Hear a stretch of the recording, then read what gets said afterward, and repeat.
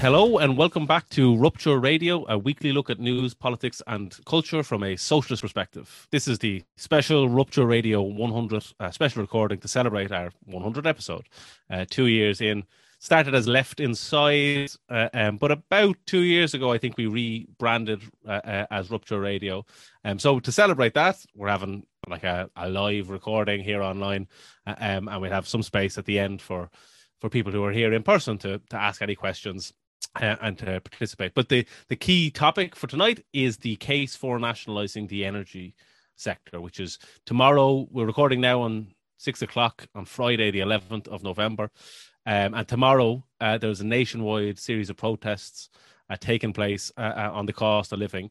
But within that, we wanted to dig into the solutions to the cost of living crisis, and in particular, why we as eco-socialists argue for the energy sector to be brought into public ownership. So I'm Cian, I'll be the host for today, and I'm joined by Diana O'Dwyer. Do you want to say hi, Diana? Hi, everybody. Rupture regular, and another Rupture regular of Paul Murphy here with us again.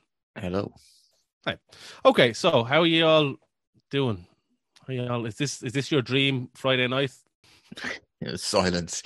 Take that as a no. Yeah. What else would we do to celebrate 100 episodes than have another episode online? 100 more.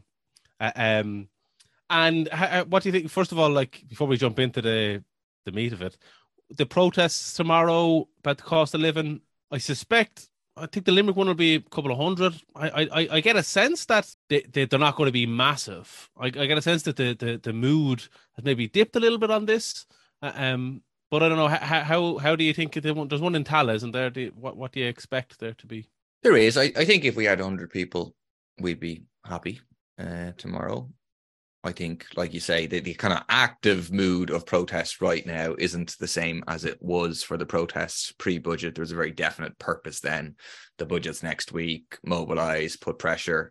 But I wouldn't draw too kind of developed conclusions from that, because I think that's going to shift again. I don't think it's that people think, oh, the government has done enough. I think the sentiment you get from people is the government hasn't done enough. But I think it's going to bite whenever the winter is really hitting. Like, we've had unseasonably warm October, so far November. A lot of people won't have put their heat on much yet, won't really have noticed. And the other thing is, you're going to see another round of price increases from all these highly profitable companies. Yeah, that is true. Like, there was a particular cold snap in September, and I remember being panicked because I was already turning on the heating then. And I was like, oh my God, if we're doing this all the time. But I haven't really had the heating on since. So that is maybe the greatest saving grace for the government has been the weather.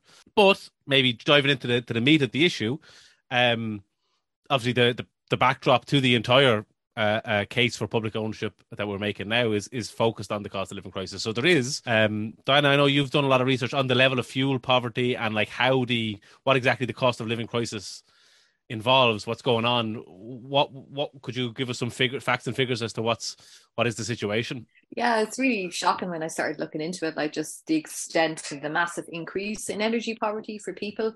Like, there was a research report by the ASRI on this in June, and like the proportion of households in energy poverty had like more than doubled from like 13% in 2015, 2016 to 29% this year. So, I mean, it just shows like, the amount of people that are struggling to pay the electricity bills. And like, that was over the summer before the latest round of increases. But I mean, it's no surprise really, like the fact that the bills are just increasing by such enormous amounts, like that's just going to have an impact on everybody apart from like people who are on very high incomes.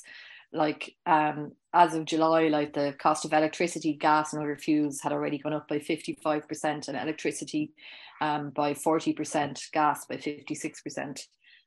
So, I mean, that's just humongous increases for anybody. And then if you add like petrol and diesel onto that as well, it's costing people like an extra €38 a week. And that was like earlier in the year. And that's just massive when, your shopping bills are going up as well. If you're a grocery shop, like I would definitely notice it, like that it's a significant increase like in your grocery shopping as well. And it's just sickening to think that like the main cause of all this really is like profiteering by the fossil fuel companies. And it's interesting that that's becoming kind of increasingly acknowledged. Like I saw a big headline in the Financial Times there a couple of weeks ago saying, an op-ed saying, profiteering is the root of this, you know. So, and we were saying that, obviously, like we would kind of always say that, but in this case it really is like demonstrably very true, you know. The Financial Times were saying that. Yeah, I saw that as well. Yeah. They had a thing which was pretty blunt, actually, about it being driven by profiteering. Like, there's a US academic, Adam Tooze, did a study. This is like 3 or 4 months ago, where he kind of analyzed what's driving inflation. And he concluded something like 8% of inflation was caused by increased unit labor costs. So almost nothing driven by wages, which is normally what they try to blame. 30-something% was caused by increased input costs, which would incorporate in the nature, you know, the invasion of Ukraine, the hangover from COVID. But over 50% of it was from increased profit taking by the big corporations. And obviously that tallies with the like enormous increases in profits, in particular for the big fossil fuel companies, but also for the food companies. They're all increasing their profits. And what was what did the Financial Times say? Okay, so they say, the problem here is profiteering, but like, what did they have in their toolkit to deal with profiteering? Or were they just saying the problem is profiteering and that's a good thing because profit is great? Like, what was their conclusion? Does anybody know? Nobody knows. Okay. Paul is furiously Googling. I can't remember what they said. And Okay. they did. They had a piece on the 1st of November. This must have been the one we've seen recently, where it said Fed should make clear that rising profit margins are spurring inflation. That was the point. So, and the same about like the point was saying, wage growth is catastrophically negative. Is far removed from the 1970s style wage price spiral, etc. And I'm scrolling down here. This is just my way of getting around the Financial Times paywall. And the one thing that like always really annoys me, even though they say product or like input costs, but it's like nothing. So okay, the war in Ukraine, that happened. That's true. That is real. But like, just because the gas isn't coming from Russia doesn't mean that the gas or the oil that is coming from Saudi Arabia or any other country automatically increases in price. Do you know what I mean? It's like, just they sort of talk about, there's a shortage, so therefore of course prices go up. But no, like, prices only go up when there's a shortage because companies can then get away with charging more. It's not like it actually costs them more to extract that oil or gas. But I feel like that sort of like logical point is lost, as because people have just swallowed hook, line, and sinker the logic of the market, which is, you know. So, and what else? What are the other like points about profiteering? What else is going on in terms of this? Who exactly is profiting out of this? Well, I think the biggest culprits are like the major oil and gas companies, like the really giant oil companies like BP, like Shell, you know, posting profits. BP did of nearly £7 billion in the second quarter of the year. Shell recorded quarterly profits of 10 billion between April and June of the year. So they're just absolutely massive. I was reading a report there recently to do with the COP27 negotiations, and they were saying that just the profits of the major oil and gas companies in the last year would be enough to more than pay for all the loss and damage caused by climate change to date to like the entire developing world. So like still have kind of money left over. So just the extent of it is just really stark and really shocking. And like, I wonder if there is an element that like they're just like really trying to maximize profits as much as possible because they know that, you know, probably there's going to be less fossil fuel usage in the future, and they're just really trying to make the most out of it like at the moment. Maybe that's an optimistic interpretation that there will be less oil and gas use in the future though, because like they're kind of using the war in Ukraine and the energy crisis to push more return to fossil fuels and LNGs and everything like that as well. But I wonder if that is part of it. But like, it's right across the board. It's not just the major international oil and gas companies, but they're the most obscene kind of profits. But like here in Ireland as well, like people would be aware, like the local electricity companies and the local arms of international electricity companies are making, you know, massive profits as well. They're like double and triple what they would normally, you know. Mm-hmm. In particular, they're the ones with like generation arms. That's where they're able to make the money. I mean, the actual, because sometimes we'll talk about these things. You'll say, well, it's suppliers leaving the market, but they're the ones who are purely suppliers who don't really have anything, who are just buying electricity off generators and then selling it to consumers. But those who have generation capacity, in particular those who have like wind power generation capacity, are making huge money, because the whole thing operates on this like marginal system of pricing, whereby whatever the like most expensive electricity is, that sets the price for everybody, and then they're able to make huge amounts. So you see ESB, which is state owned but is run on a for-profit model, their profits increased to, in the first half of the year, to almost 400 million euros compared to just under 130 million euros in the first half of 2021. Bord Gáis Energy recorded a 74% rise in its profits in the first half of the year, and SSE, which is the parent company of SSE Electricity, they increased their profits 15% in the first quarter of the year, kind of year on year. So they're the ones who are also at a domestic level making big profits. Like that ESB stat is phenomenal. Like that, it's like 390 million in 6 months. That's over 2 million euros profit a day. And like, there's not that many households in Ireland. You know, there's 2 million households in Ireland. They're making €1 profit per household per day. Do you know what I mean? It's incredible the profits that ESB are making. And like it is, as you were saying, it's like triple what they made last year. But the government seems to be just letting them away with it. There seems to be like it's deeper than that, right? Because even if ESB wanted to use their profits from the generation side to reduce prices for people, as things are currently legally set up, they're not allowed to do so. They have to be run on a separate basis. They have to run on they're running on a for-profit mandate. They can't so-called cross-subsidize from the generation section to the supply section. So that's inherent to the way the whole thing, which is the broader conversation we're going to go on to, that they've created a for-profit market in electricity, despite the fact that it doesn't make sense from the point of view of our climate, or from the point of view of people, ordinary people consuming electricity, or from the point of view of workers in the sector. Well, let's just skip ahead a couple of seconds, because what did they do? So ESB before, you know, in when I was walking through 5 miles of snow to get to school in my bare feet or whatever. But ESB before was the one company. It produced electricity and it delivered electricity to the consumer. But that is no more how it's structured. What changes did they make to how the ESB is? It's now like they call it the ESB group or something. Yeah, I mean, basically what they did was on foot of EU directives, which were brought in first in the 90s, like to liberalize the whole energy market across the EU. And so every like country in the EU had to bring in laws that would liberalize their own energy markets. So basically what this meant in Ireland was breaking up the EU or the ESB into like different component parts. So like I think it's the grid is still publicly owned, but then they like hived off, you know, the ESB company, like you pay your bill to, like the retail arm of ESB, and they create artificially a market with like loads of other companies compete in it.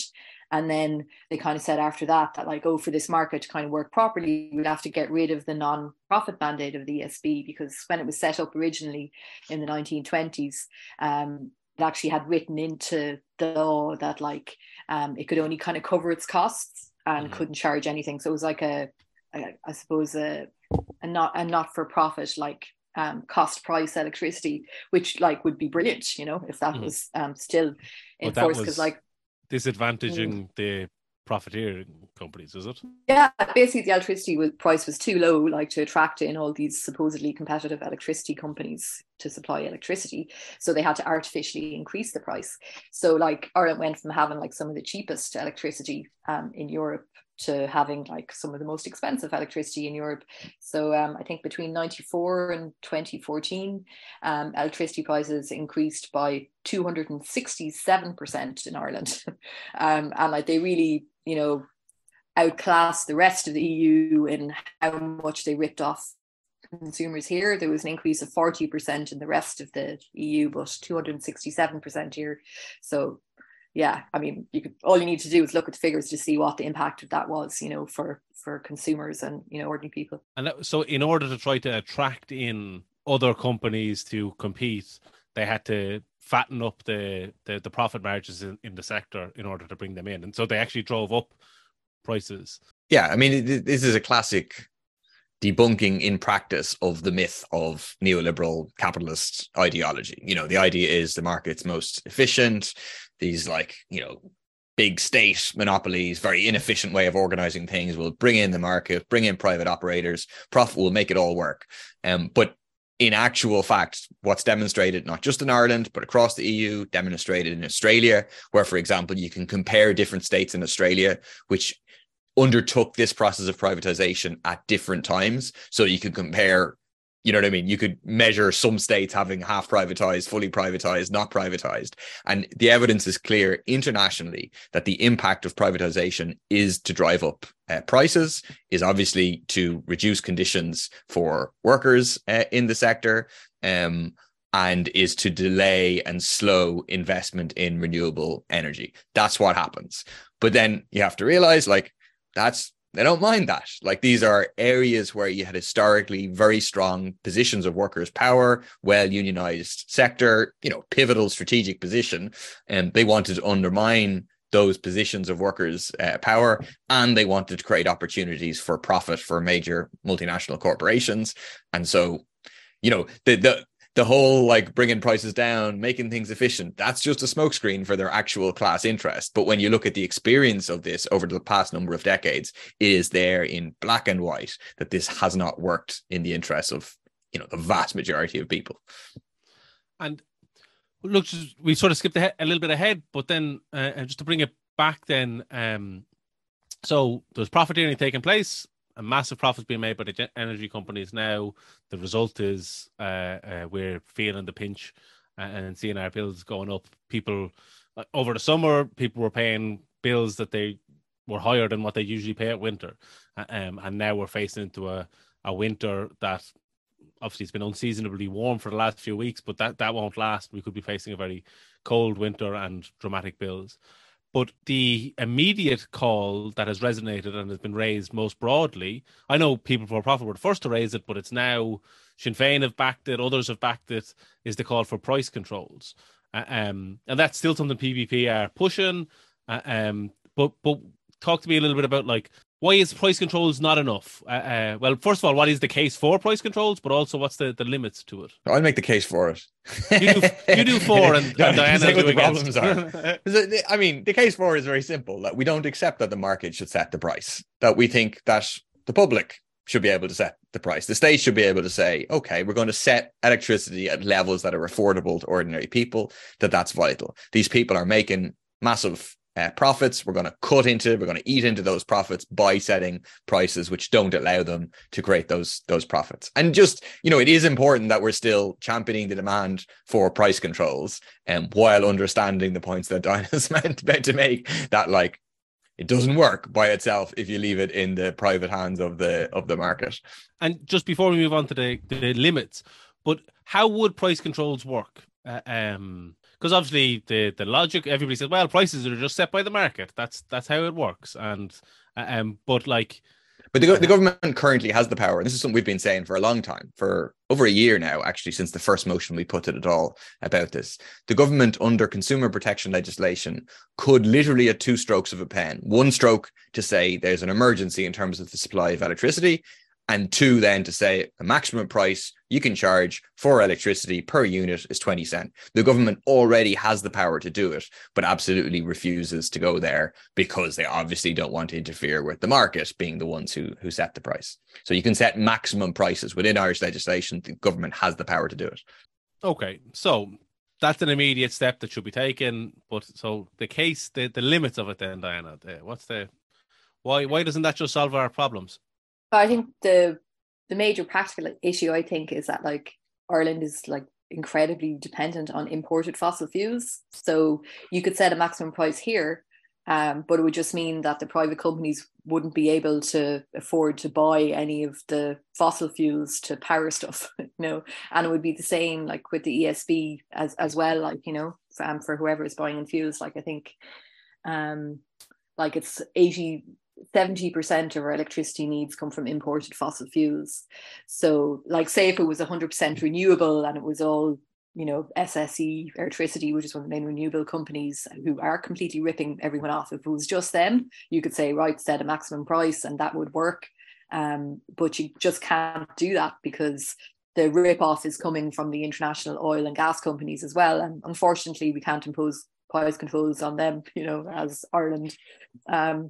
So like, I think that it's just kind of a practical reason why it wouldn't work. And like we had kind of raised it in particularly in terms of electricity.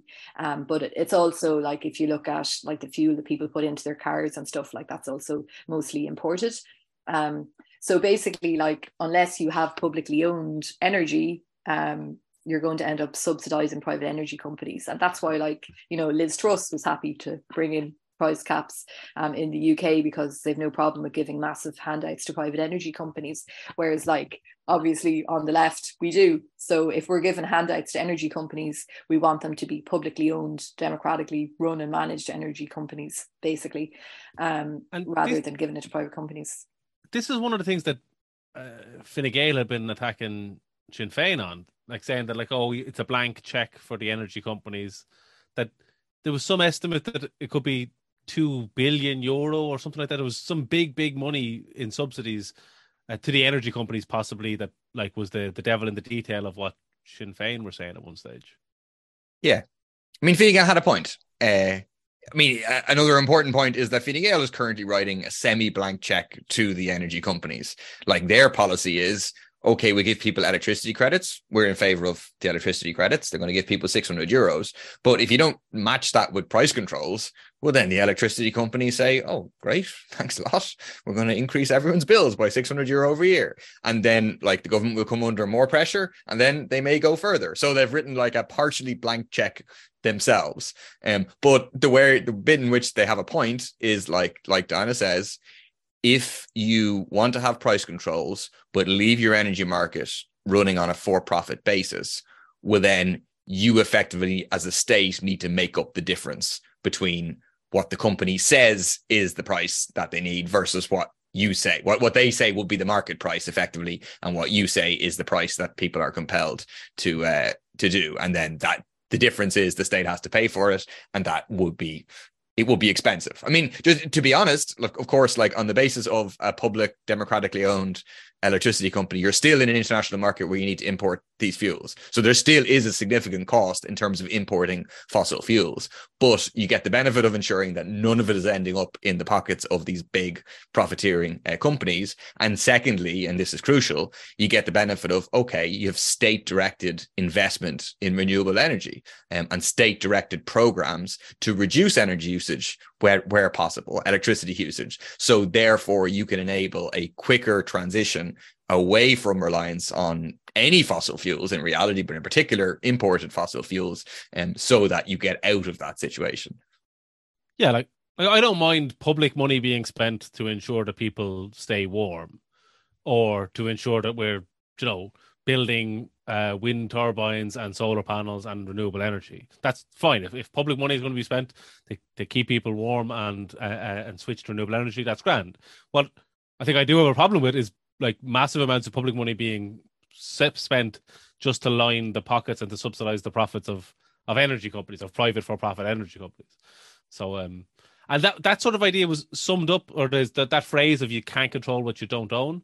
That, like, if we actually want to stop the profiteering from the energy companies, the only way to do it is to have public ownership. And it seems to me like, obviously, Fine Gael's approach is like just to throw money at the companies, subsidize through the back door via these €200 grants. But Sinn Féin are also, by refusing to tackle the root cause of the issue, the private ownership of the sector, they're also ending up just patching up the system. Whereas what we really need is like the energy system. We need system change in the energy system to move to a not-for-profit energy system. Yeah. Okay. So what does that mean? How do you go from here to a not-for-profit energy system? How could it be done, or what would we have to do? You're in, Prime Minister Paul Murphy tomorrow. What could we do? Be Prime Minister or Taoiseach. I don't know why I just said Prime Minister. Sorry, I just like we just take Commissar for power Education and adopted British names. I'm sorry about that. Yeah, you're Taoiseach tomorrow. What? How does this actually happen? How could this actually be done? Well, one other thing I wanted to say is, look, this is at the center of, it isn't just about the cost of living crisis. This is also about the ecological crises we're seeing, which are, really at catastrophe stage, and the energy supply challenge, which is crisis, which is also present. And like the answer to all of these, or like a very central part, is to say we have public ownership of energy, we control it, we change its mandate, we run it in the interests of ordinary people. So effectively what that looks like, I mean, we might want to go through this in parts because there's different aspects to it, right? So basically, there's kind of three aspects of the electricity, like quote unquote market, that has been artificially created. One is the suppliers. Two is the actual network, which is currently in public ownership. And then the third is the generation of electricity, a portion of which, a minority of which, is done on renewable, and a majority of which is done on fossil fuels, either imported or otherwise. So if effectively what we're proposing, and this is like, we're kind of working on, it's like agreed in principle, we're just working on the details in terms of People Before Profits policy on people's power, the case for nationalizing the energy system, is that you would reintegrate the ESB group. So all of ESB will be reintegrated into one, and you would change its mandate to being a not-for-profit mandate to deliver affordable electricity to ordinary people, and to deliver a rapid transition to 100% renewable. You would turn the Commission for Regulation of Utilities into a people's power agency, which would have representative of workers in the industry, of householders and climate scientists. You would have a plan to reduce energy usage across the economy, which maybe we'll come back to. You would recognize renewable power as a natural resource, which can only be developed publicly. And then you would nationalize the major private electricity generators. So we're not talking about people who have a few solar panels on their roofs, but we're talking about the private electricity generators. They need to be nationalized. Effectively, we're saying that, like, the private electricity suppliers, the retailers, they don't actually have any assets worth nationalizing. So instead, you use Electric Ireland, which is state-owned, you transform it, turn it into a democratically run company and so on, and you set low prices, which effectively will drive those out of the market. But you give a guarantee to all those workers in the private companies, we'll employ people, give quality jobs and so on. But you do need to nationalize the private electricity generators, which is the significant majority of electricity generation in the state. That was what I was going to ask. Like, the significant majority of the electricity actually being generated is private for profit, yeah? Okay. You might want to say that on microphone. Your nodding is greatly appreciated, but it does not translate well to our medium, which is podcasting, Paul. I was leaving that one to Donna, but yes, I'll root the figure out for you here in a second. It's okay. Well, okay. So the majority that's new to me. Okay. So, talk a little bit more about, like, so, okay, we'd have if you had a publicly controlled energy sector, not for profit, that would also be crucial, as Paul was saying, in terms of from a climate point of view, in addressing both the cost of living crisis, tackling the profiteering, but also long term in terms of addressing some of the climate crisis that we're facing. That's an important step there. So what's the climate angle? What's the eco-socialist case for nationalising the energy sector, Dana?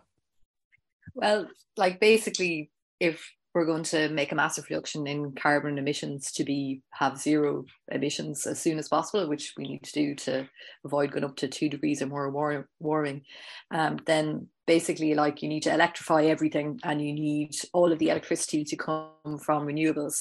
And there just isn't a hope in hell basically of that happening under the private market system.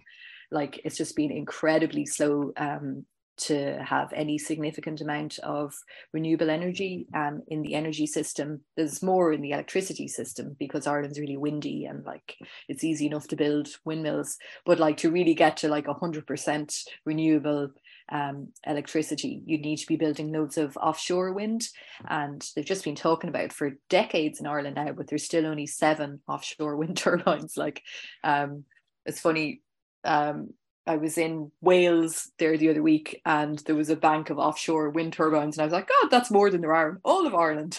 You know, I'm sure they're privately owned too, so it's bad. But Ireland has been particularly bad in terms of there being any kind of investment and in offshore wind, which is what they really need to really progress it further. And like if you think back in Irish history, like the way that they electrified the whole country was through having a state-owned company, the ESB, which went around and connected up electricity like to every house in the country. And it's just unimaginable, I think, that private companies could do that. Like all they do is kind of asset strip, compete, you know, just try and make cheap profits out of things like prepay electricity. You know, they're making millions out of that, and that's doing nothing apart from just really profiteering off the poorest people in the country who are on prepay electricity. Like there's no long-term investment in the system. So I think like that's a huge argument for why you need public ownership, is to have this transition to renewables and to electrify stuff. And just, you know, there's no for-profit interest in electrifying everything, you know, because there's going to be a huge amount of investment needed to do that, as well as changing the electricity generation over to renewables, you know. Like, but this was something Ireland in the past used to be actually a world leader, ahead of the game in with the ESB and stuff, in terms of in terms of I've Anish on the brain, not a world leader, not a good thing. In terms of Ardna Crusha, for a while Ireland had a huge amount of its electricity was actually coming from renewable. Obviously, there's difficulties, there's environmental concerns and problems with dams and hydropower, but it was a huge chunk of our electricity was coming from that. And I didn't know this until recently, but when they started electrifying rural Ireland and they started electrifying things in Ireland, there was a debate as to whether they would charge at all for it, because there was such an amount of electricity coming from Ardna Crusha that they were like, well, the amount of investment that's required to actually put in meters and to charge people was it didn't make sense for a while. So there was actually, for a while, we could have had free electricity to the home, because the amount of electricity that was coming from renewable sources. Obviously, in the past 100 years, the usage has gone through the roof as well. But the other thing to say about that time is, like, you know, you this project of electrification happening across the country. It was a big deal. It was all state driven. But at the time, the kind of in the Dáil, you have debates happening at the time, and the right wingers are warning. I mean, the Fine Gaelers, the foreigners of Fine Gael, are warning that this is like the first fruits of Bolshevism in Ireland. You need to watch out for this. But they had no alternative. Like, private capital wasn't going to step in. You didn't have substantial private capital in Ireland, so they had to go down the state route, and they rapidly electrified. Another thing as well, I think, like, that the private companies just are never going to do is, like, you actually need to reduce electricity usage, and there's absolutely zero interest of private electricity companies in you reducing electricity usage. Like, they want you to increase it so they make more profits. And that's another kind of thing that you could only tackle through having, like, you know, basically like a plan that people, you know, democratically agree, like, how do you reduce electricity usage across the whole country, and that, like, brings in much wider things than just, you know, electrifying things and having renewable energy. It's about, like, shifting away from, you know, private car usage towards public transport. You know, it's a whole system change across society, because the way that, like, the private ownership and for profit motives in relation to electricity are driving us at the moment is, like, a massive increase in electricity usage with all the data centers, you know, who've they've been responsible, I think, for 70% of the increase in electricity usage over the last 10 years or so. So, I mean, that's what you're getting when you just have like a for-profit electricity market. But and also investment in, which we've talked about before on the podcast, but in retrofitting homes, so that people can both save on their heating bills, but also save on their emissions, and like obvious things like that, which could be a massive job creator, could be a green jobs program, retrofitting homes, but it's just simply like not happening at the scale that it needs to happen at. Something people need to think. See, this thing that Dinah mentioned earlier, I think, but most people don't think about the need to electrify everything.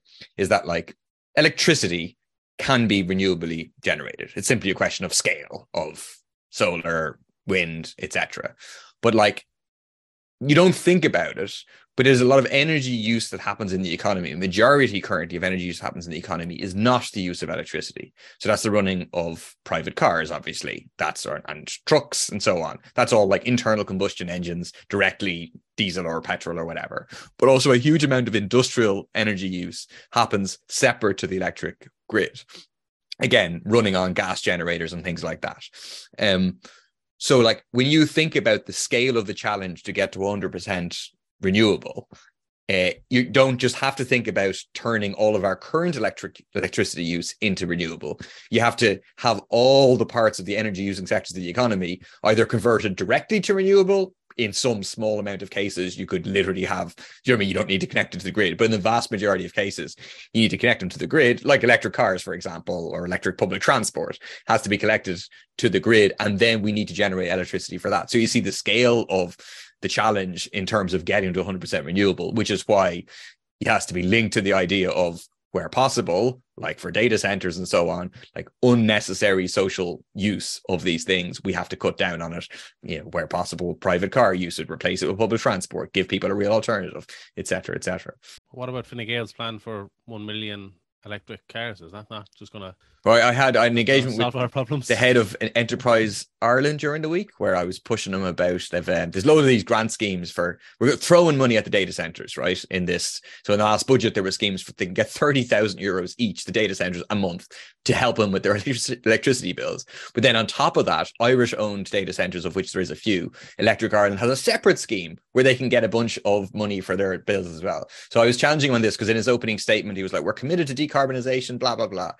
And I was like, yeah, how does this tally? Like, you say you're committed, but you're given, and they had loads of excuses. But at the end, he was like, well, you're talking about reducing electricity use. That's a different thing than decarbonization. And I was like, no, like, do you not agree that the more electricity you use, the harder it is to decarbonize? And he was like, it's a very complex question. Well, I'm happy to talk to you at some other time. And it's just like, that's not true. Like, it's just a mathematical fact. The more electricity you're using, the harder it is to get to a point, or more energy you're using to get to a point of 100% renewable. Yeah, like well, anyway, we're getting onto the data centers discussion, but like the more data centers you're building, even if they talk about, oh, well, we're fueling this data center by this wind turbine. And you're like, yeah, we should build a wind turbine, but we shouldn't be using it to power the data center. We should build a wind turbine and use it to power people's homes, you know what I mean? And the actually socially useful things. Yeah, I mean, it just means you're running to stand still. Like, and a huge amount of like the extra wind generation that they've brought on in the past while has just been swallowed up by data centers, So you actually end up like very little better in terms of like the amount of renewable energy that you're having, and because of that, like, and, like, even if you're doing massive investment into the electricity system, there's only so much capacity you can add over time, even if you were doing it in a good, like, publicly owned, democratically managed way. So like there's always going to be a need for energy conservation, because just physically the amount of extra construction of windmills and all that you can do in a period of time. So you need to like keep it for stuff that actually matters, rather than wasting it basically on like data centers. Okay, so we're running low on time, and I want to, for those that have showed up in person, theoretical person, in virtual online person, I want to open it up to the floor in a second as well, but to take questions. But I do have two more questions that I want to talk about. So one of them is sort of one of the questions is that point that you just rhetorically you're saying it, Diana, is that publicly owned and democratically controlled. Often when this phrase hits the mass media, you don't hear that second part a lot, or it's seen as fluff, an extra that can be dropped for the soundbite. But why is that second part, that democratically controlled, why is that important, and how does that compare to ESB in the 30s and the 40s? What do you mean by democratically controlled? Well, I think part of it is the question of like the mandate. I think that is a part of it, like, because you compare it to the ESB that is currently there. It's run on a for-profit basis. It's run by like right-wing, government-appointed bureaucrats, effectively, who like fancy themselves as captains of industry. It just happens to be like a semi-state industry, but like their whole mentality is a for-profit mentality. So, for example, within ESB, there's huge amounts of outsourcing. So you have this state-owned company, but like they're outsourcing and outsourcing and outsourcing. There was an important industrial dispute maybe a year ago in relation to that. So it's a rejection of that, and saying, okay, the mandate should be delivery of affordable electricity and rapid transition to 100% renewable.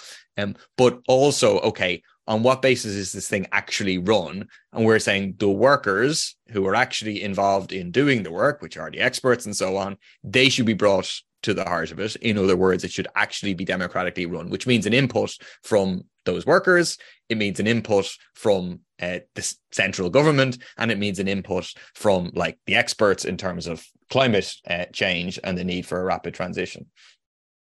Yeah, and I think like it's important to point out to people as well that like the only types of nationalisation that people have been familiar with over the last while are like really bad things, like nationalising Anglo-Irish Bank and making us bail out the banks, you know. So this is like a non-profit in the public good kind of nationalisation. So like I think you would have like, you know, democratic mechanisms for like communities to have a say in the running of the system and the workers running it, and then you would also have to have like a, you know, national democratic mechanisms and stuff as well. So like just a kind of complete democratization of the ESB, which I think like even at its best, like semi-state companies in the past have, you know, always been kind of very top down, and like, you know, they're still run by kind of top executives and stuff rather than, you know, under workers' control as such. And like that's gotten much worse. Like over the decades, they've just become like kind of carbon copies of private companies. And even in terms of how, you know, it's legislated for the EU level, they say, oh yeah, you can go ahead and nationalize your energy companies, but they still have to be run in exactly the same way as a private company. So, you know, with a for-profit mandate. So it almost makes it pointless, you know, in terms of how the EU says that it should be done, you know. So we're really talking about a very different type of democratic public ownership to the current kind of model of semi-state companies, you know. And on that point about the EU, I believe when this has been raised in different coalitions that we're involved in, that include Sinn Féin and others, that one of the justifications that reps from Sinn Féin have said as to why they won't support nationalising the energy company is that point that, like, well, the EU don't allow it, the EU don't want it. Would this people's power approach, this public ownership of energy, would that mean a showdown with the EU? And how would you cope with that? Well, I think one important thing to say is the Irish government has always been selective themselves about which parts of the EU law they follow. I mean, we're currently being fined hundreds of millions of euros for failure to implement various environmental directives. So when the Irish government feels it in the interest of the capitalist class in Ireland to like stand up to the EU, that's the road they do. Obviously, you had the Apple tax case where in the end they managed to win, but like it was clear that in reality they were engaged in like state aid to Apple. So where it serves the interest of the capitalist class in Ireland or the multinational capitalist class that they try to serve, they like put on the quote unquote green jersey and they fight the EU and whatever. So we think that like a left government in Ireland, which is operating on the basis of eco-socialist policies, has no choice. If they want to tackle the climate crisis, want to tackle the cost of living crisis, want to tackle the energy supply crisis, it has to engage in this nationalisation of the energy sector. the consequence of that will be a clash with the EU. In my opinion, that's very likely. They'll say, "Oh, but you didn't compensate these companies. You didn't buy them." They say, "Oh, you can nationalize the sector, but you have to do it on like as if you're a private operator. So you have to pay full price for them, and then you have to run them on a for-profit basis." Obviously, we're not in favor of doing that. They've made enough profit from the resources and the workers in this country. We're saying they're going to be nationalized. And actually, even the government within current legislation has the capacity to do that. But then the point is, okay, it would open up a lengthy process of the EU saying we're going to take you to court, infringement proceedings, blah, blah, blah. But, the context of a left government in Ireland will be one of struggle, of opportunities for left governments, for socialist policies in other countries.